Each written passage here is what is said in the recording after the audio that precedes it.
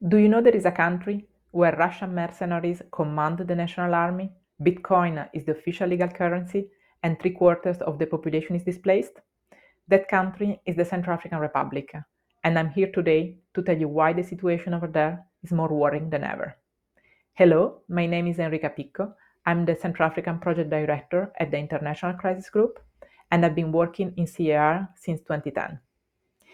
So to start, let's put the Central African Republic on the map. The CAR is a landlocked, mineral-rich country, bigger than France, with only 5 million inhabitants. Today, CAR is the second least developed country in the world, with 75% of the population displaced and 60% in need of humanitarian assistance. Since independence from France in 1960, the country has been marred by a series of coups. The last one, in March 2013, plunged CAR into years of bloody intercommunal conflict.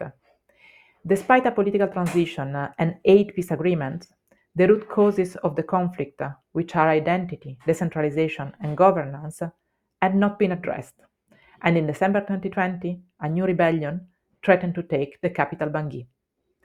President Ouattara at that time asked Russia and Rwanda to send bilateral troops and launch a counteroffensive against the rebels. He refused to negotiate with the armed groups and bet on a military victory. So where we are now? The Central African government and its allies have not won the war. In January 2021, 2,000 Russian mercenaries belonging to the Wagner Group led the redeployment of the National Army and the military operations against the rebels. More than 1 year after, they control only the main cities, but fighting continues all around the country, with serious human rights violations committed by both parties. Initially perceived as a savior of the country, Russians are now facing the discontent of a large part of both the civilian population and the army. On top of this, the country is on the brink of an unprecedented financial crisis. The regime's choice to sidelight Western partners is having serious consequences, as 60% of the Central African budget depends on international budgetary aid. The European Union, the World Bank, and the International Monetary Fund suspended their budgetary support till President Ouattara provides them with evidence that those funds will not go to Wagner mercenaries.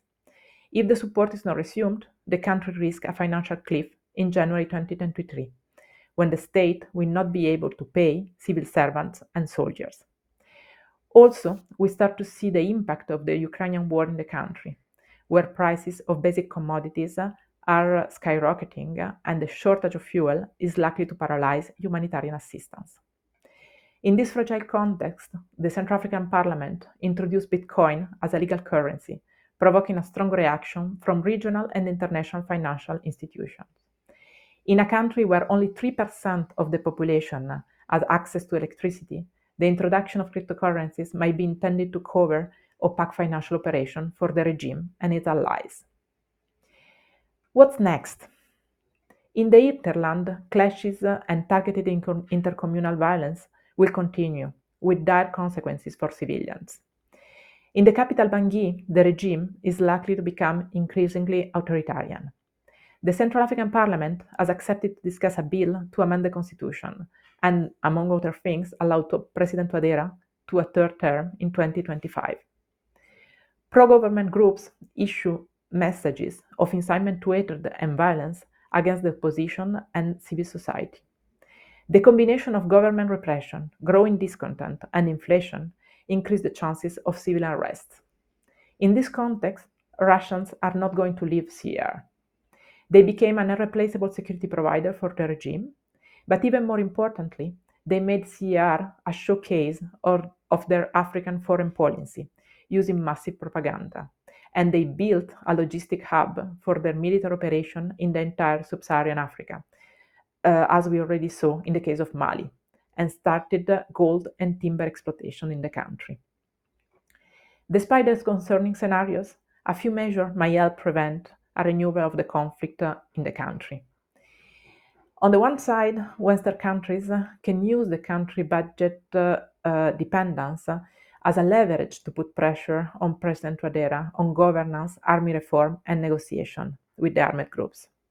On the other hand, the new head of the UN peacekeeping mission in the country, Valentin Rukwabiza, can use the good relation between Bangui and Kigali to rebuild trust between MINUSCA and the Central African authorities, and after 1 year of very tense relations. This has been Enrica Picco, Central African Project Director at the International Crisis Group.